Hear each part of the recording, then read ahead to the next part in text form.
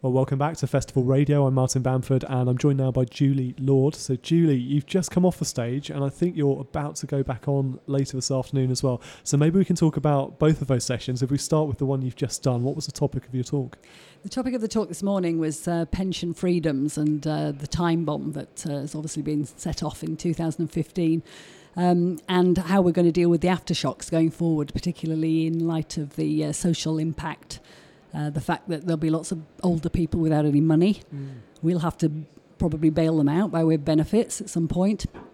And also, it does mean something I'm a bit worried about is that we'll have this situation where we've got a lot of people in the older people in the workforce who are a bit resentful. They don't really want to be there, poor productivity and so forth. So not very good role models for the future. It's interesting you approach it from that direction, thinking about the time bomb impact of it, because yesterday we spoke to two former pension ministers, so Ros Altman and Steve Webb, who both view, I guess as they would, pension freedoms as a resounding success. So your concern is more about people who have, I guess, acted irresponsibly, withdrawn all their money and then fall back on the system later? That's right, and I think as a profession we're not really doing enough to educate those people either.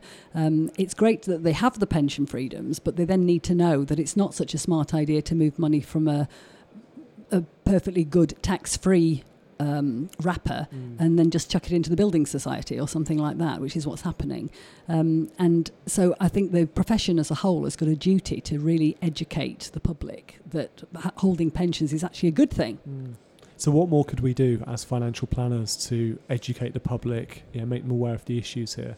Well, one of the challenges I threw down this morning was that I think all financial planners should be using their websites, their blogs, their social media to educate people about pensions.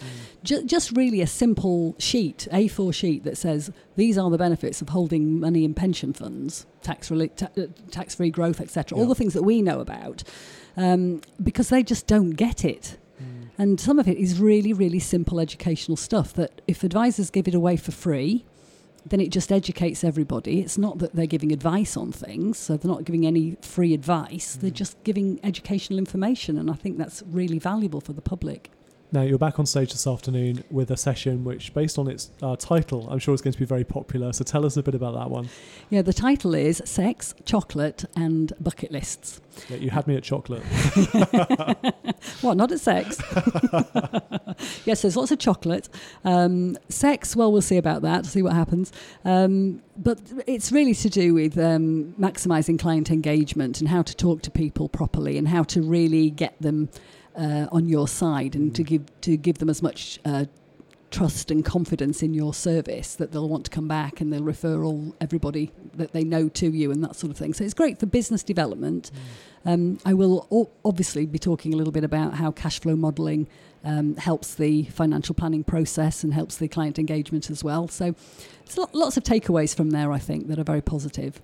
Fantastic. So what time are you on later? 13:20. 13:20. Okay, so get along to Julie's session if you're around then. And if people want to find out more about you, what's the website address? What's your Twitter handle? My Twitter handle is Julie Lord CFP. If they want to know more about Magenta, it's magentafp.com. And I'm also a director of Prestwood Software, so you can visit us there at Stand 90 if you want to know more about the modelling. Julie, thanks for your time.